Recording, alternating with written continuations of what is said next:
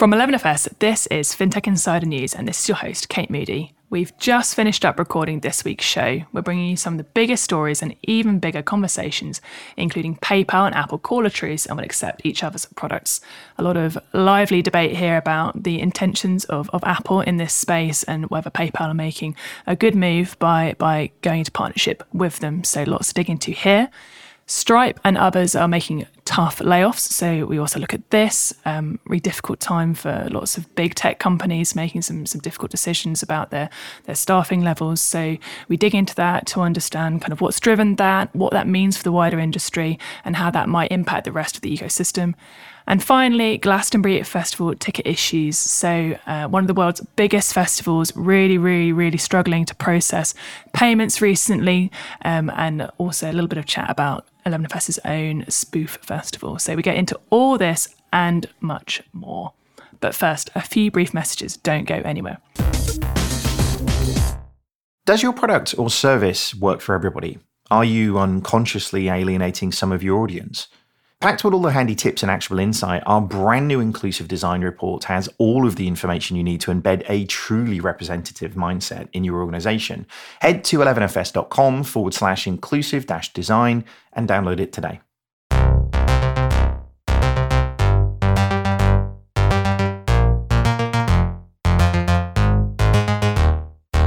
Welcome to episode 680 of FinTech Insider. I'm Kate Moody, and I'm joined this week on FinTech Insider News by some great guests to break down this week's biggest stories in FinTech and financial services. Firstly, I'm joined by my co-host, Benjamin Enser, Director of Research and Strategy at 11FS. How are you, Benjamin? I'm really well, thank you, Kate. How are you? Yeah, not too bad. You made it into the office. I'm very impressed, very jealous. We've got tube strikes here in London today for anyone who's listening from abroad. So you've done well, Benjamin. I don't take the tube, that's how. That's cheating, that's not allowed. Well, congratulations to you anyway. So, joining us, we have a FinTech Insider debut for Alex Johnson, creator at FinTech Takes. Welcome, Alex. Great to have you here. Could you give us a little introduction to you and FinTech Takes, please? Yeah, absolutely. Thanks for having me.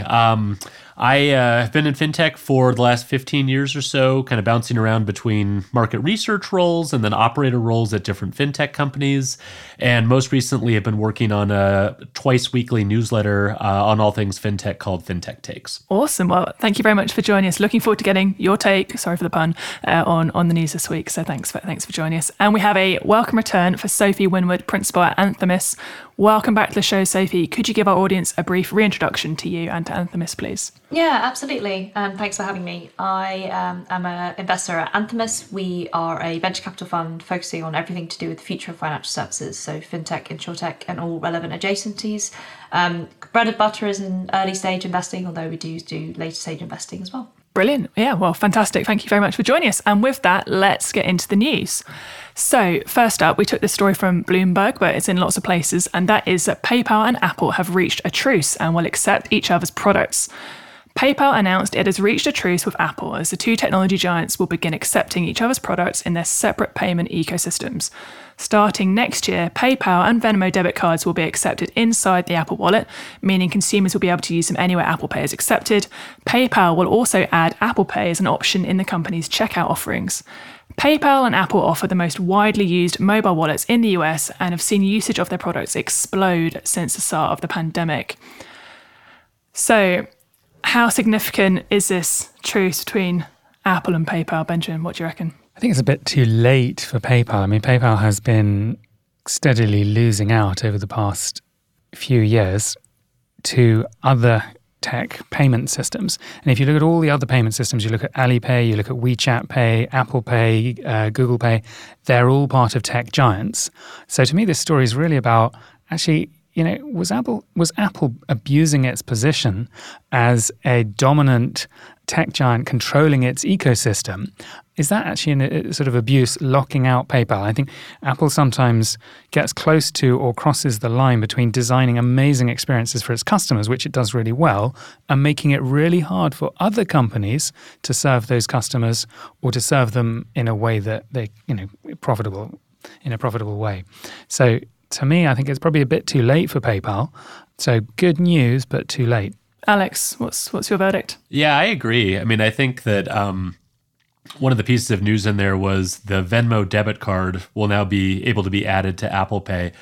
Great. Who has a Venmo debit card? I don't know of anyone. I haven't seen any numbers on it, but I don't think it's a huge number. I think, to Benjamin's point, PayPal has squandered a bit of a lead that it had in P2P payments and then building on top of Venmo, and they're trying to catch up on that. And I think it's great that they've sort of opened the door with Apple. But I agree. I think it's a little too late for PayPal. And on Apple's side, I think it's just them continuing to sort of march forward in terms of making their financial services ecosystem more useful and just adding more utility to that for customers. Sophie, have you seen anything that kind of gives you a sense of why this has happened now? Like what's caused the thawing of the relationship? Yeah, I think the interesting thing is around Apple's tap to pay, which is the ability for merchants to be able to take payments on the Apple hardware. So sort of displacing some of the dongles that we've seen.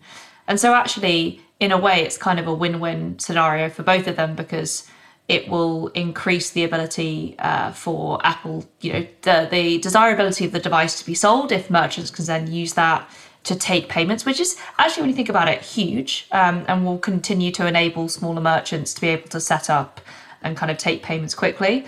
And then it will increase the amount of transactions that PayPal will have through that, given that a lot of their sort of strength is around their merchants' position. So I think that's probably one of the catalysts for this relationship. Interesting. Alex, do you share the excitement about tap to pay? Obviously, we've heard a lot about it. It's, we're not, how confident are we about how successful it's been so far?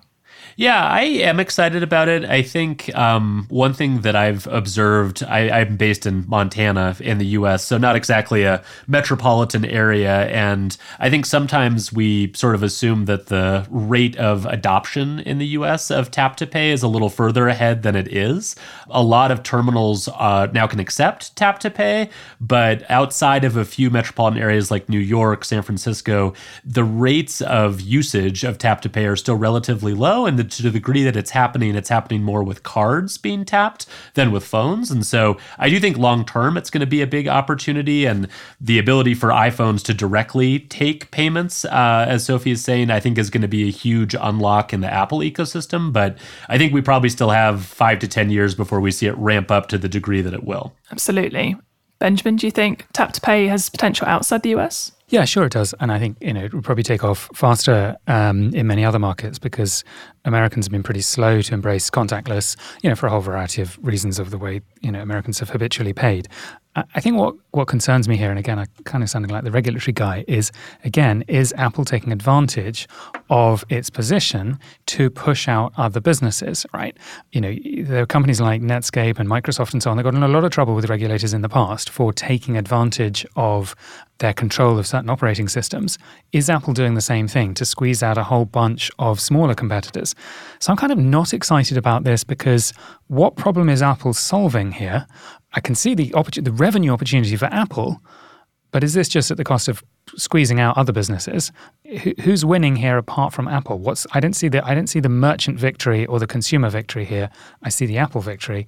Maybe I'm missing something. Alex, do you reckon they're taking advantage? Yeah, I think that if you go back to the very earliest history of Apple Pay, you see this behavior, right? And so it's really nothing new from Apple. They, as Benjamin is saying, sort of dress themselves up in we always create great experience for customers. But when it comes to designing financial services ecosystems, the earliest days of Apple Pay were defined by them getting a sweetheart deal from Visa and MasterCard in exchange for agreeing not to develop their own closed network payment operation. And so they've always sort of wielded the leverage they had from a financial services perspective to exclude or include people in order to get the best possible economic results for the company. And I see everything they're doing in financial services is just doubling down on that strategy, which I agree is not particularly customer friendly. It's not particularly friendly to developers or merchants, but Apple's trying to make more money in services, and this is what they do. I guess, just to try and play devil's advocate a little bit, I was reading, obviously, I think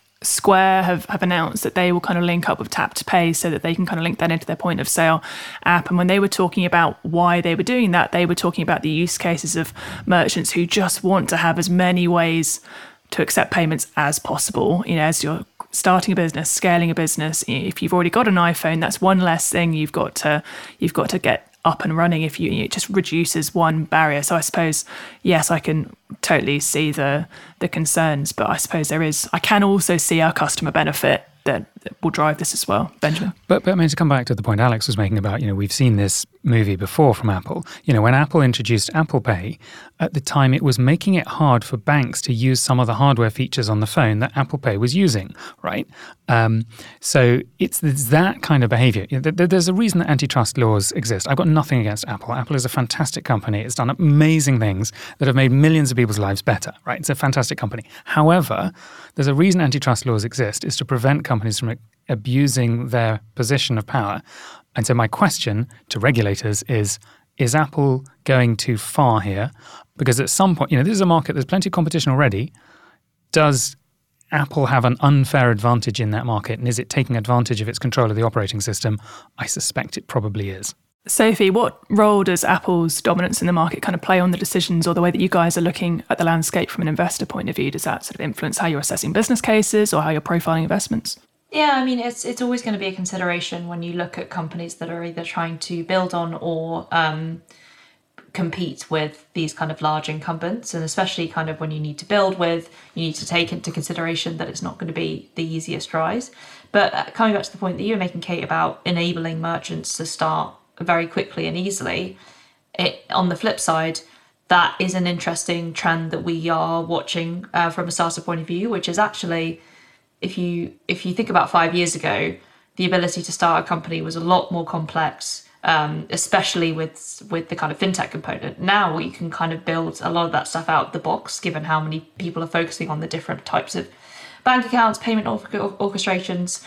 And so for us, it's kind of interesting because it's really like we have to delve a lot deeper into where the differentiation lies, because it's not building these like difficult technical fintech regulated propositions now, because you can outsource that. And so kind of that's how we look at this sort of lens. Absolutely. Yeah, it's really, really, really interesting. PayPal is also working on a few other Apple related programs. I think it's saying that they'll add Apple Pay as a payment option for kind of fintechs, the fintech sort of unbranded checkout flows on merchant platforms. Alex, do you think we'll see more collaboration between the two of them going forwards? I do. Yeah. I mean, I think that the number of different properties that each company controls is huge, right? I mean, PayPal's obviously been a giant in fintech for a long time.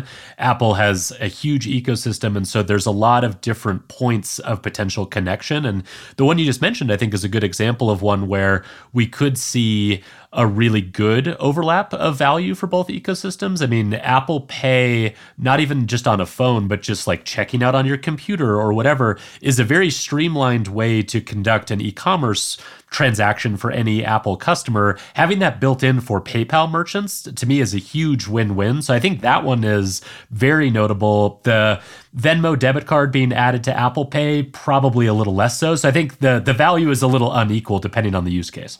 Benjamin, what would your advice to PayPal be? Would you tell them to run whilst they can, or? I think this is very challenging for PayPal, and all the other businesses that are trying to compete with Apple Pay, or indeed Alipay or WeChat Pay, or any of these dominant systems that are deeply embedded into ecosystems. It's very, very tough competing against an ecosystem because Apple, of course, is a massive merchant as well, right? There's obviously PayPal wants to have some of that volume going over their networks. So I think it's very sensible for PayPal to collaborate, because the more ways there are to pay with PayPal, the better for the merchants, the better for the consumers. So this is a very sensible thing for PayPal. It may have been that PayPal's wanted this for a while and couldn't get Apple to do it. So I think it's very smart. I think PayPal needs to keep looking for where else can they collaborate? How else can they grow their network? Because PayPal's not growing or isn't growing anything like as fast as some of these other systems. So for PayPal, it's all about interoperability and making it easier to use PayPal, and maybe actually competing with Visa and MasterCard of can PayPal win share from the card networks. That starts to get interesting if it can undercut card networks. Absolutely lots to watch out for in this space. And I'm already looking forward to the next Apple story, so I can hear Benjamin getting wound up again. So we'll have to... I like Apple. I like Apple. I'm nervous of companies that look as if they're abusing their market position. Absolutely fair. Well, sadly, we're going to have to move on. So our next story comes from TechCrunch, and that is that Stripe is cutting 14% of its workforce. The CEO says that they overhired for the world we're in. So Stripe has announced that it's laying off 14% of its workers, that's 1-4, impacting around 1,120 of the fintech giant's 8,000 strong workforce. The latest round of layoffs follows a string of cutbacks in the fintech space. Brex last month revealed it was cutting 11% of its workforce. Chime confirmed that 12% of its employees will be laid off, while Pleo is set to axe 15% of its staff. In a memo published online, Stripe CEO Patrick Collison gave his reasons for the latest cutbacks, saying, "We overhired for the world we're in, and it pains us to be unable to deliver the experience that we hoped that those impacted would have at Stripe." Wow, yeah, obviously difficult times and sort of sad stories. I mean, how similar is Stripe's list of reasons for their job cuts to what we're hearing across the industry generally right now, Sophie? I was actually looking at the Meta announcement, and weirdly similar, like very word for word. And I in a way, I think it's relatively positive that CEOs are owning up to their mistakes, and are actually saying, This is on me. I made a mistake, and unfortunately, the consequences is thousands of people are losing their jobs.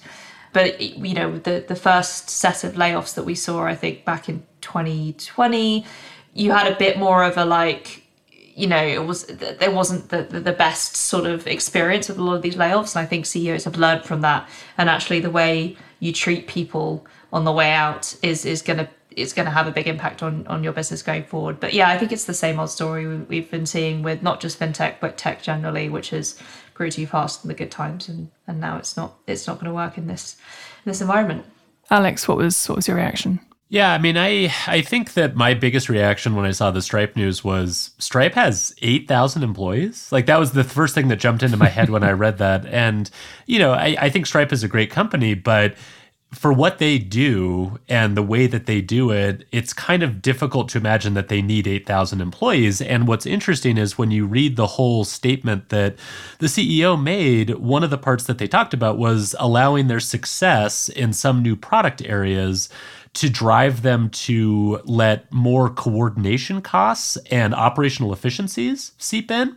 And I thought that language was really interesting because to me, what that says is they hired a lot of people who were dreaming up new ideas for Stripe could go this way, Stripe could go that way, we could add this other product, and getting away from kind of the core business that they're in. And I think it goes to what Sophie was saying, which is in the good times, you sort of look at the blackjack table and you're like, wow, we could play that hand and that hand and that hand and that hand all simultaneously and like really massively improve our odds of winning a lot of money. But when the tides shift, you really have to kind of pull back and say, nope, this is the core game that we're playing. This is where we're good at that. And 8,000 employees is too much for that core game that Stripe is trying to play. Benjamin, how do you stop operating costs from spiraling if you're trying to grow? I'm really interested by Alex's analysis because in many ways, you're right. You're absolutely spot on, Alex. It's super easy and in good times for companies to hire too many people, chase too many things. And yet on the other hand, you think about, let's say, PayPal 10 years ago, well, did they do enough, right? Did they, were they fast enough? And, for Stripe, for these sort of smaller fintechs, they're trying to keep running ahead of bigger fintechs and tech giants and trying to grow in that space by continuing to look for adjacent innovations. What next thing can we do? So was the strategy wrong, or did they just get the market timing wrong? Kate, I think we've had some really unexpected events this year. Almost nobody predicted the Russian invasion of Ukraine. That has driven up food prices, driven up cost of living. It suddenly changed the economic outlook. There were individual countries that were having some challenges, but suddenly the economic outlook completely changed as a result of the decisions of one dictator. It's really hard for companies to anticipate that. Had this year turned out differently, would Stripe even be making these cuts? Maybe in a slightly better economic environment, they'd be thinking, our operating costs are a bit high. Let's just stop hiring, as opposed to let's start cutting people. Yeah, it's interesting. I suppose the one phrase I think I agree with you, Alex, there were tons of parts of that whole letter that were really interestingly worded. Like the one part which I suppose my eyes got stuck on was, I think, when they were talking about, like, we're proud that we're a capital efficient business.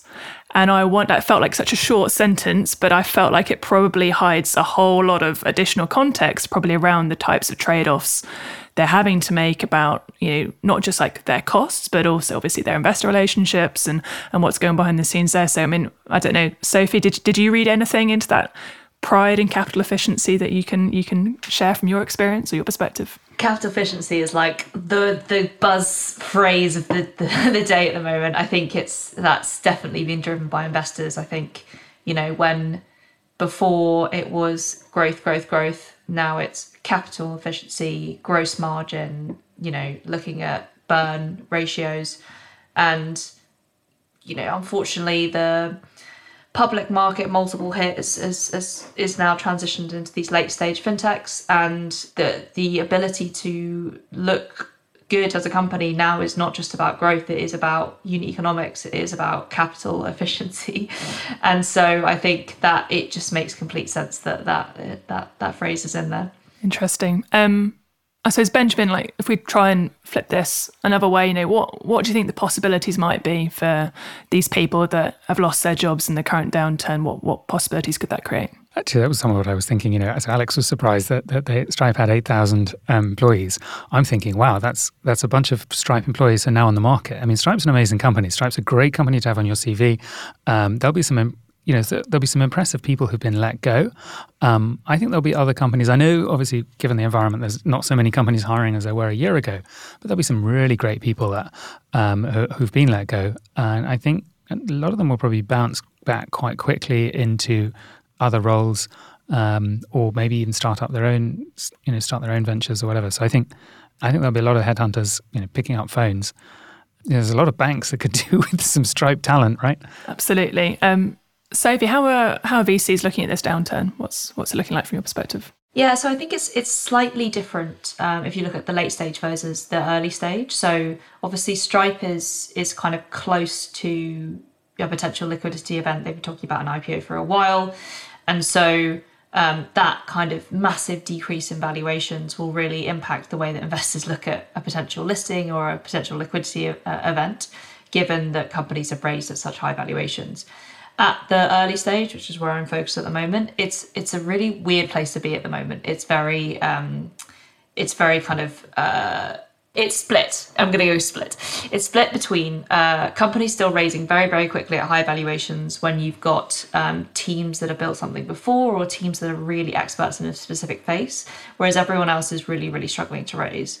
I think a lot of people are looking at this time as relatively negative and are quite scared and are worried about what's going to happen. Whereas I think that actually, fintech was born out of the 2008 crisis. And I think the companies that are going to be built at the moment, especially given the influx of talent, are going to be real businesses that are solving real problems that have had to have that financial discipline from the get-go. And so actually, if you are able to deploy capital at the moment, which we are, it's a super exciting time to be deploying. It's just, a lot more risky. We're having to do a lot more diligence and really making sure that we understand kind of fully the risks and knowing that capital is no longer freely available.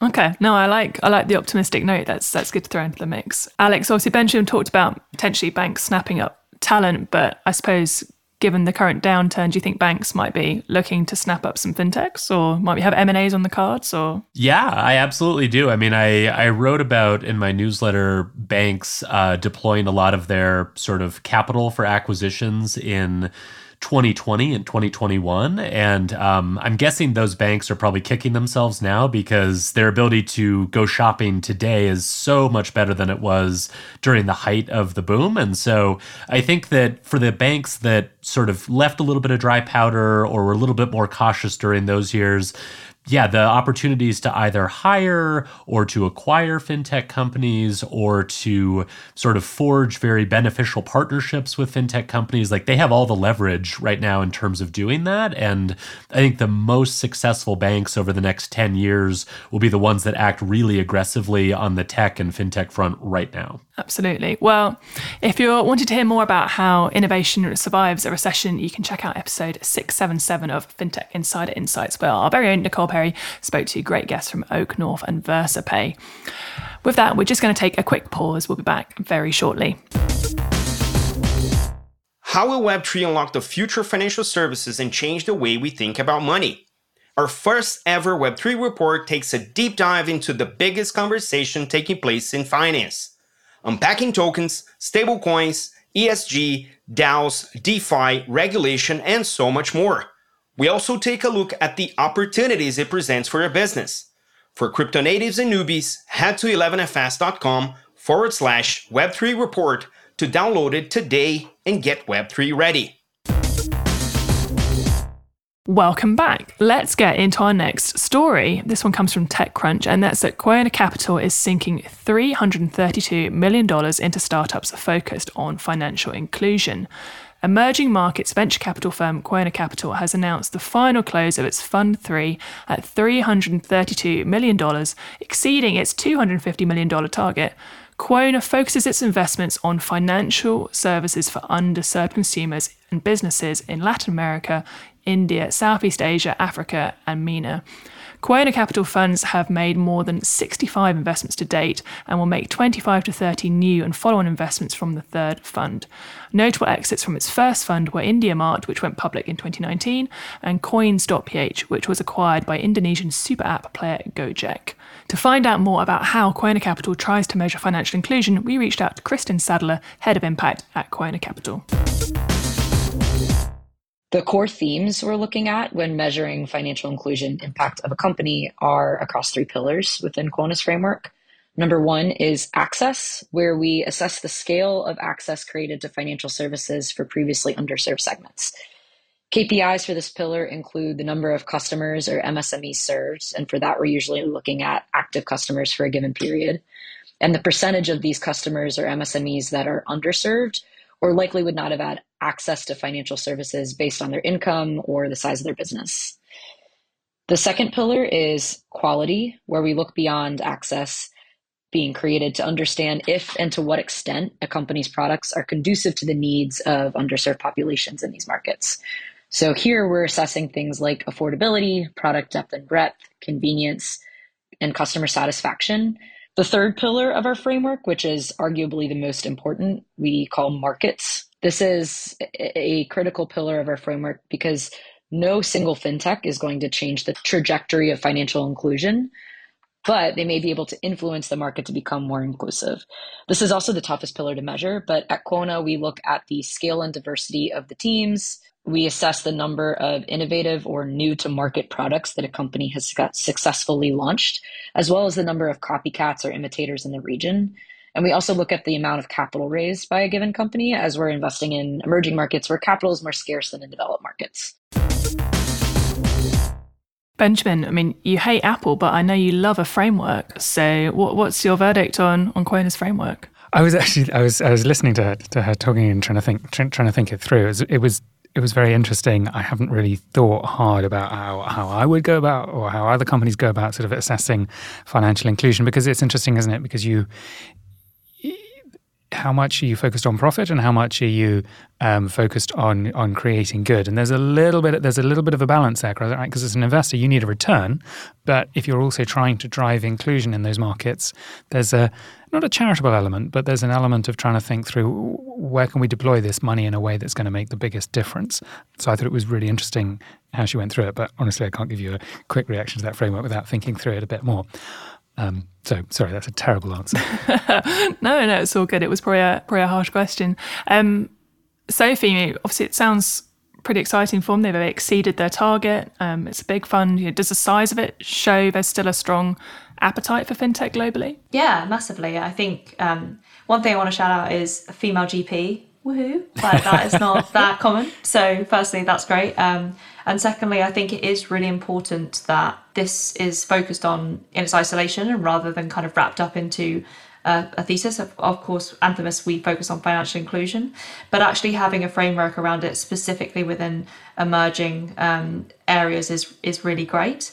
And I think that, more and more VC investors are looking for it's no zero-sum game, right? We're not just looking to make returns. We absolutely are. That's kind of our driving metric, and I think that should be important, but also the impact that you are kind of making on the world, and that either that or through kind of climate investments or diversity investments. I think it's all very, very positive. What would you say? What is the Anthemis approach, and how do you guys balance that? What's the balance that you guys are looking at in particular? Yeah, so we very much have a no zero game philosophy, which is we assess all aspects of it, and we have to have when we're putting something to the IC, there has to have a kind of impact lens. So how is this business going to make a difference, and is it positive or negative? And we would really only invest in companies that make a positive impact in the world. We're also very, very pro diversity. It's part of our diligence process, and even if a company doesn't have the diversity we want to see, we will actively work with them to implement that diversity. Across all of our investments, it's a very big part of our thesis.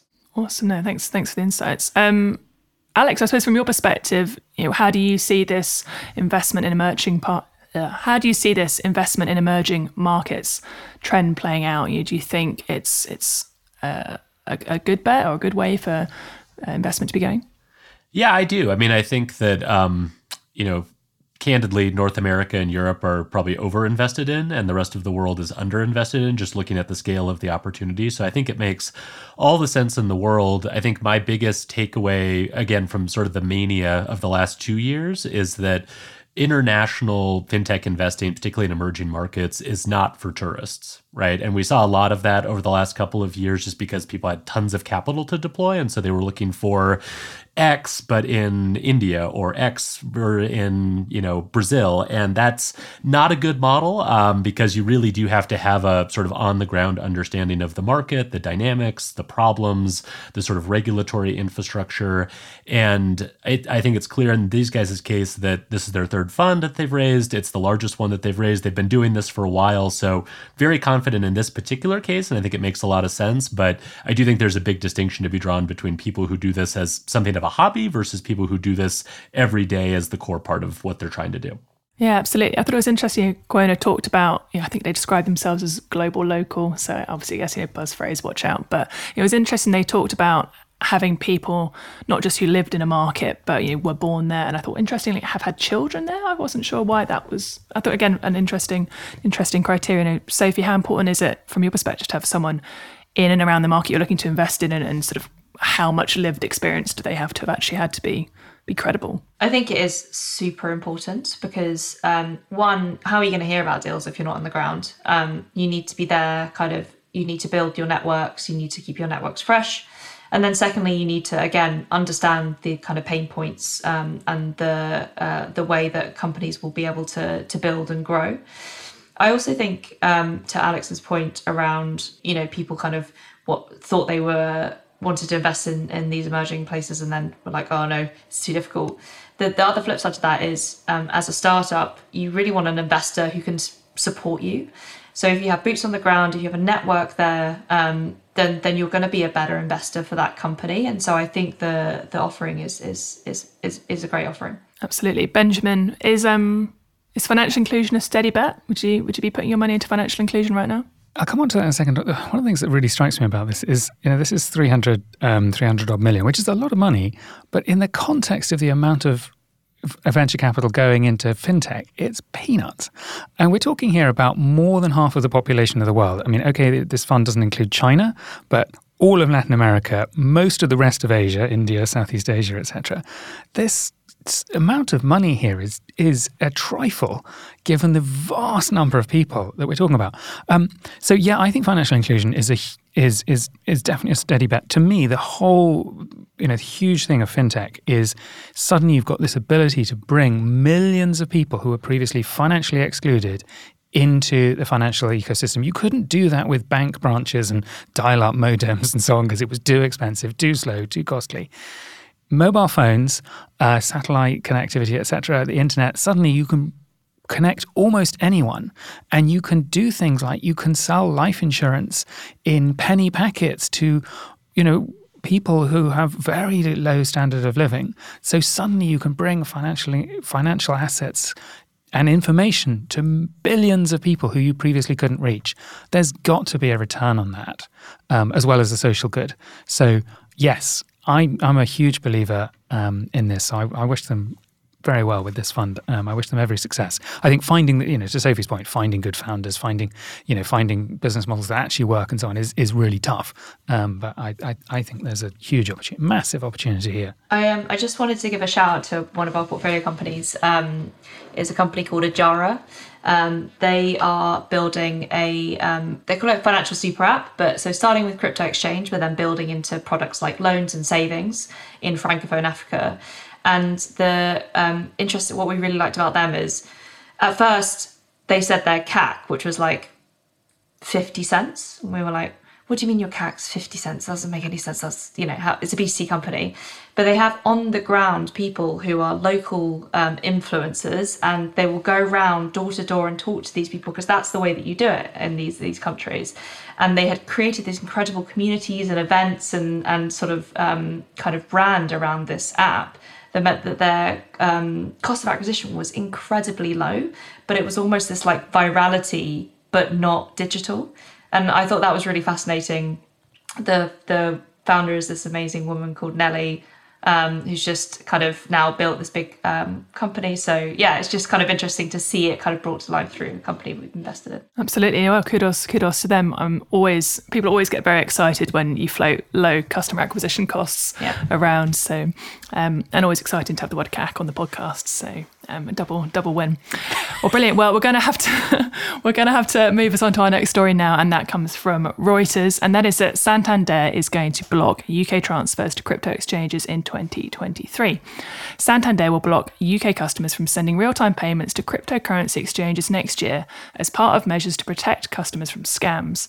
At an unspecified point during 2023, the bank will introduce a block on all real-time payments to cryptocurrency exchanges made via telephone banking and in-branch payments, as well as online and mobile banking. From November the 15th this year, the bank will join other UK retail banks in limiting customer transfers to cryptocurrency exchanges. Santander customers will face limits of £1,000, that's $1,123 at the time of recording, per transaction, and £3,000 in total in any rolling 30-day period for transfers to crypto exchanges via mobile and online banking. Customers will still be able to receive payouts from crypto exchanges into their accounts. Benjamin, is Santander right to take this step, do you think? No, I don't think they are. It's people's money. I applaud the determination to protect their customers from scams and frauds, but there are customers who are legitimately, knowingly, deliberately investing in crypto, and to cut them off and to prevent them, it's probably just going to cause some of those people to switch banks. But I think that's going too far. So I would also think, another way of Santander dealing with this would be to actually negotiate with some of the cryptocurrency exchanges, form partnerships with Binance or whoever, and start saying, okay, we are concerned about customers putting money into scams, and actually talk to the cryptocurrency exchanges, work with them. So block certain exchanges, perhaps, block certain known scams or whatever, but blocking customers from spending their money and sending their money, I think there might have been better ways of doing this, much as I applaud the sentiment of what they're trying to do of protecting customers.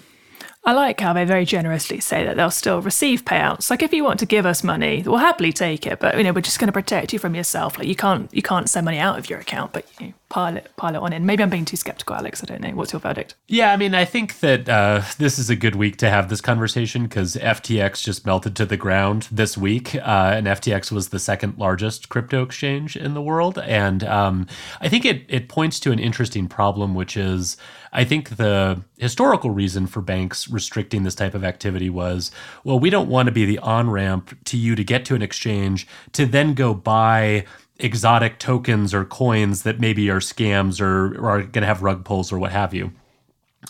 That assumed that it's not so much the exchange that's the problem, it's what you might do once you're in the exchange that's going to be a problem, and we don't want that to happen to you. Now, and I think, FTX is a pretty important example of this, you have to worry about, well, maybe if you just put it in the exchange and then go buy Bitcoin, the exchange might melt down and you might not be able to get your money back out of the exchange. And so I think going back to Benjamin's point, I agree. I mean, I think that if you're going to restrict consumers' ability to send money to some of these exchanges, you have to then put forward, you can't use this exchange, but we do have a partnership with this other one, right? And, to draw a contrast in the US, the difference between FTX and someone like Coinbase in terms of how they operate is pretty different. And so from a consumer's perspective, they might look similar. But if a bank was evaluating those two different exchanges, I think they would come to two very different conclusions in terms of which one was potentially safer for consumers. So creating safe ways to do this, I think, is really important. But I do generally agree with the bank's perspective that, we have to stop consumers from just rushing into this because there's a whole lot of danger.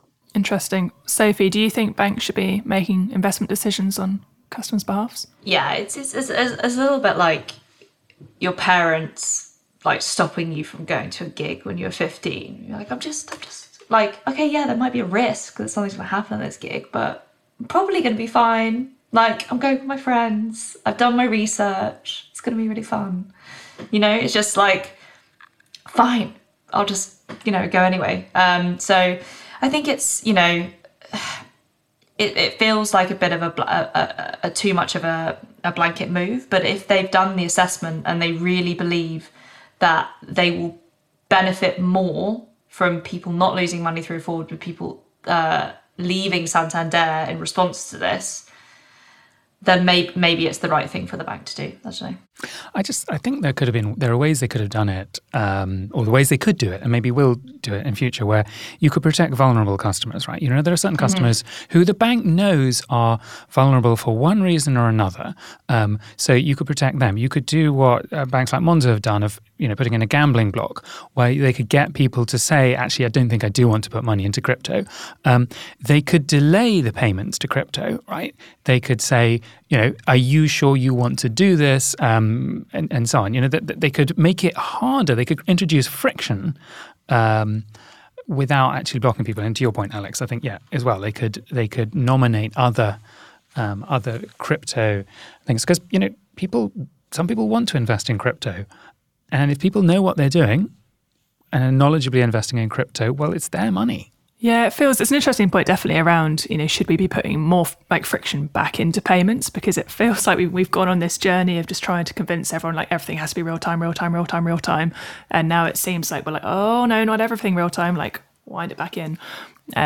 So I think it's definitely an interesting question. Alex, do you think we're going to see pushback on real time payments? I mean, obviously, US obviously is a different payments network generally, but I mean, what's your take? Yeah, I mean, we're wrestling with that in the US right now, right? Because we're just getting to the precipice of maybe moving over to real-time payments. And we already have some, networks in place like, Zelle is an example that allows for real-time payments. And guess what? Fraud has spiked on Zelle as Zelle adoption has taken off. And it's largely aided by the fact that, the money is moving in real time. So I agree. I mean, I think that to Benjamin's point, there's nothing wrong with introducing more friction when it's based on an assessment of potential risk to the consumer, right? And I think that from the bank's perspective, it's really smart because the bank can look back on it and go, look, as a consumer, hey, you moved money to this place. You remember all of those times when we asked, are you sure we're delaying this for 2 days because we want to give you this opportunity to maybe back away from this?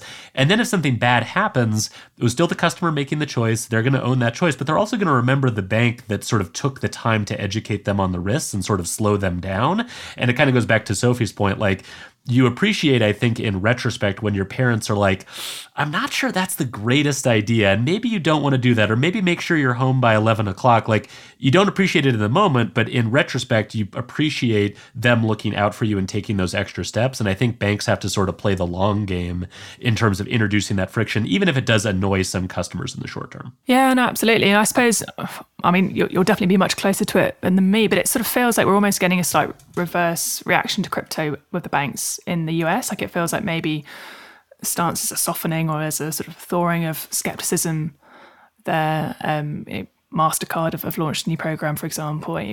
What do you reckon, Alex? Like a US bank's going to be kind of the cool guys and it's going to be the UK ones being the fuddy-duddy parents? Well, I think they were. And then I think FTX happened and a couple other things happened that maybe have caused banks to kind of go, whoa, okay, this is kind of what we thought. Because there was a lot of initial skepticism from US banks a year and a half ago, 2 years ago, when they really started getting pressure from their customers to add crypto capabilities and more support for crypto. And I think at the time they were like, okay, maybe it's all right. And then I think this is the thing that in the back of their heads, they were going, we were always kind of worried about this. So I wouldn't be surprised if US banks sort of step back into line with UK banks and go, yeah, we're actually not wild about this. And then I think the other thing that's likely to happen is that regulators are just going to put more pressure on this and are going to be paying a lot of attention to what are the on-ramps to all of these exchanges and what are the processes you have in place to be an on-ramp into crypto and how are you protecting customers?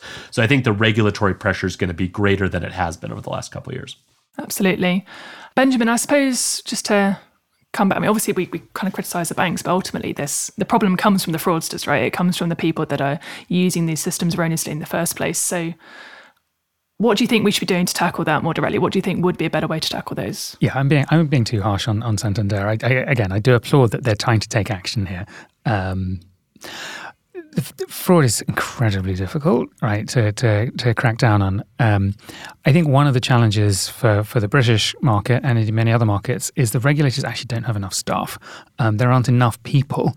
I think we need to see probably more voluntary funding of regulators by the banks. This is something all the banks have share an interest. I mean, frankly, every financial institution in the UK, or indeed every country, has a shared interest in trying to wipe out fraud. I think we may need to see sort of more industry-wide initiatives to support the police to make sure that criminals are getting prosecuted. Obviously, a lot of this is cross-border, like the majority of it is probably cross-border. So I think you need action at a sort of industry-wide level and a government level.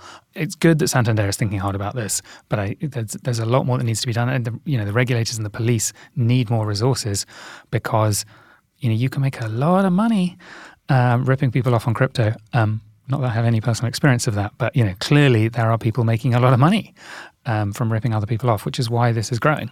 Maybe we can persuade all those Stripe employees who've lost their roles at Stripe to fight crypto crime instead. That'd be a nice way to curve it out. So, well, sadly, yeah, we could chat about this for a long time, but I'm going to have to move us on to the section of the show that we're calling Big Click Energy, and that's a quickfire roundup of some of the more click-worthy news this week. So I'll kick things off, and our first story comes from FinTech Finance, and that is that Black-owned fintech company launches a free grant search platform. So US Black-owned fintech and finance company Nove LLC has announced the launch of a new online tool designed to help small businesses find grants and tax incentives that can help them to grow. Called Nove Grants, the new tool will allow users to search a database of thousands of financial assistance opportunities from both the government and the private sector. Nove founder Rico Macambri, what a great name, says that the grants his team is gathering for inclusion in the database range from $500 to $5 million in size and are designed to help business owners serve their communities. In addition to grants, Nove also helps companies build business credit, provides access to traditional business funding, and offers businesses the ability to provide consumer financing for their high-ticket offerings. I think this actually sounds really cool. I feel like I'm seeing quite a few examples at the moment of these, let me help you find information that's hard to find, either sort of whole platforms or it being launched as features within existing platforms. It's generally so complicated to navigate benefits and grants and community funding. And the one thing we always hear every single time we speak to small businesses is that they don't have time. So I suspect there are a lot of businesses that actually default to applying for credit because it just feels easier than having to navigate sort of this bureaucratic warren. So I love the fact that these folks are trying to tackle that and building a model that blends grants with lending and trying to kind of just take that holistic approach. I suppose the one thing I'd be worried about is actually quite a few of these grants probably come with commitments and reporting requirements and things like that. So it's one thing to find a nice pot of money, but do you actually understand kind of what you have to commit to access that and maintain that? So I'm definitely gonna have a rummage if I can to sort of find out how they're managing that and how they're overcoming that.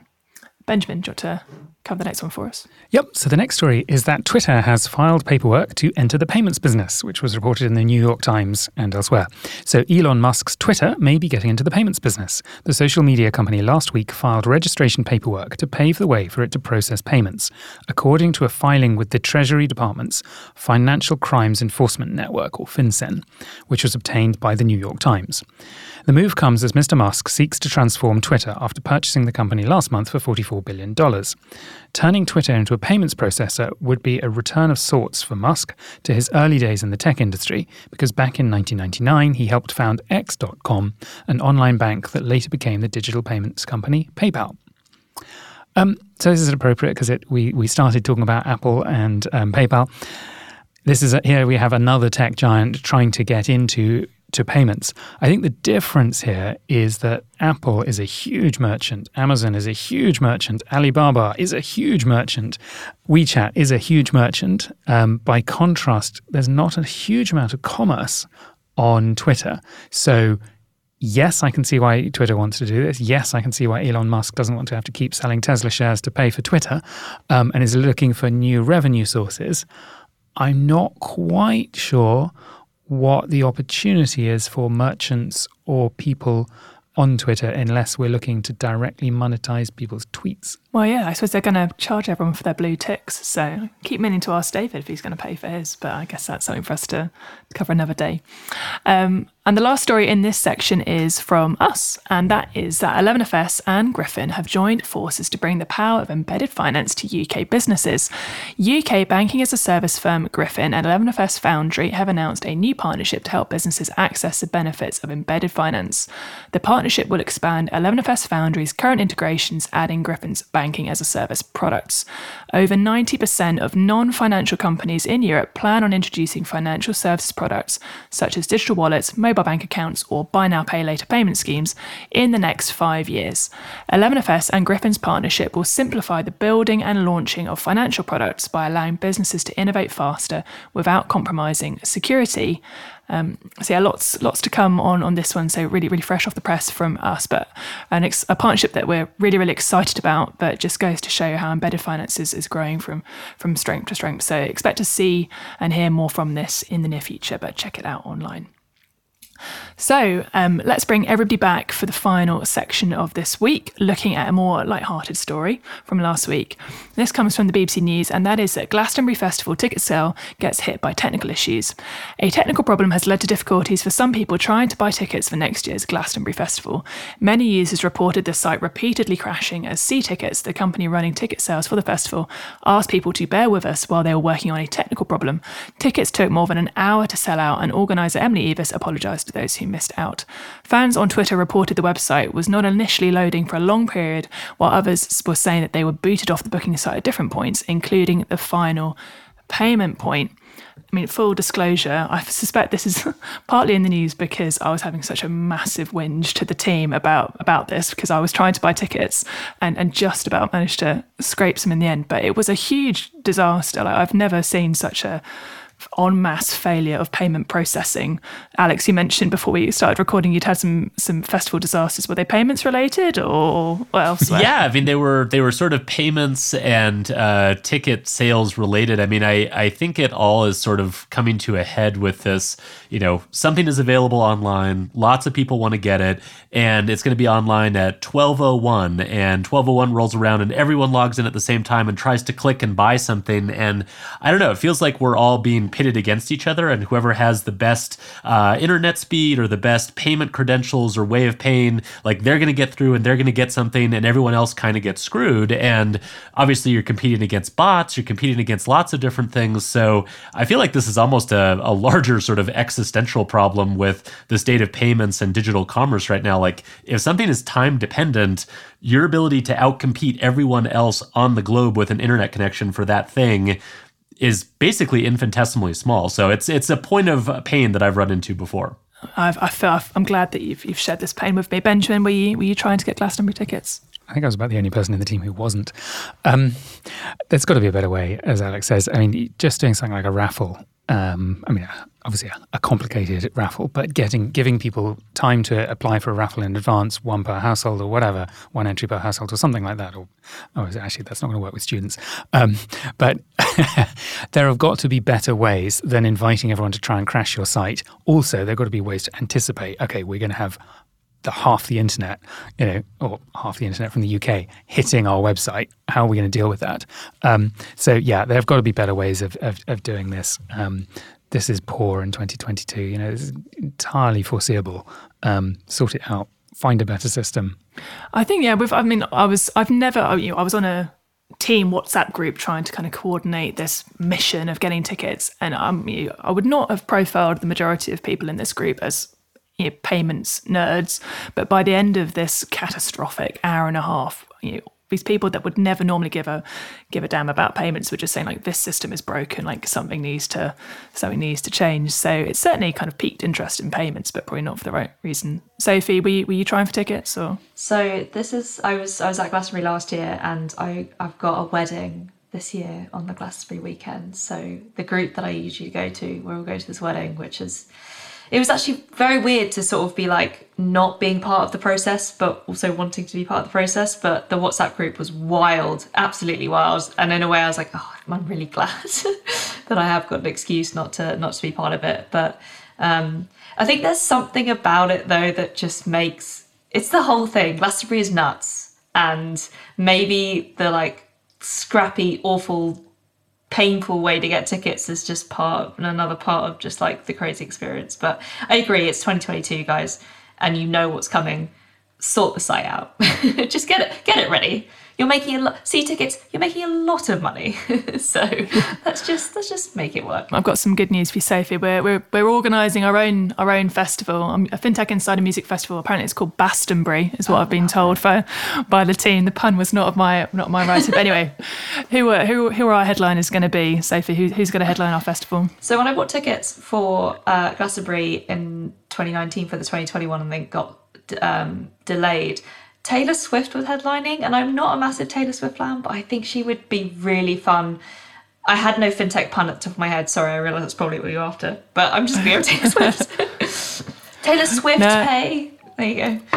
Okay, yeah, I see what you did there. Alex, who are you throwing into the headline Well, list? I would nominate Meghan Trainor just because I've always wanted the mashup of All About That Bass and Banking as a Service. So I feel like if she's not like performing at a fintech festival, we've screwed up somehow. Absolutely, no, I love it. Benjamin, who are you adding to the lineup?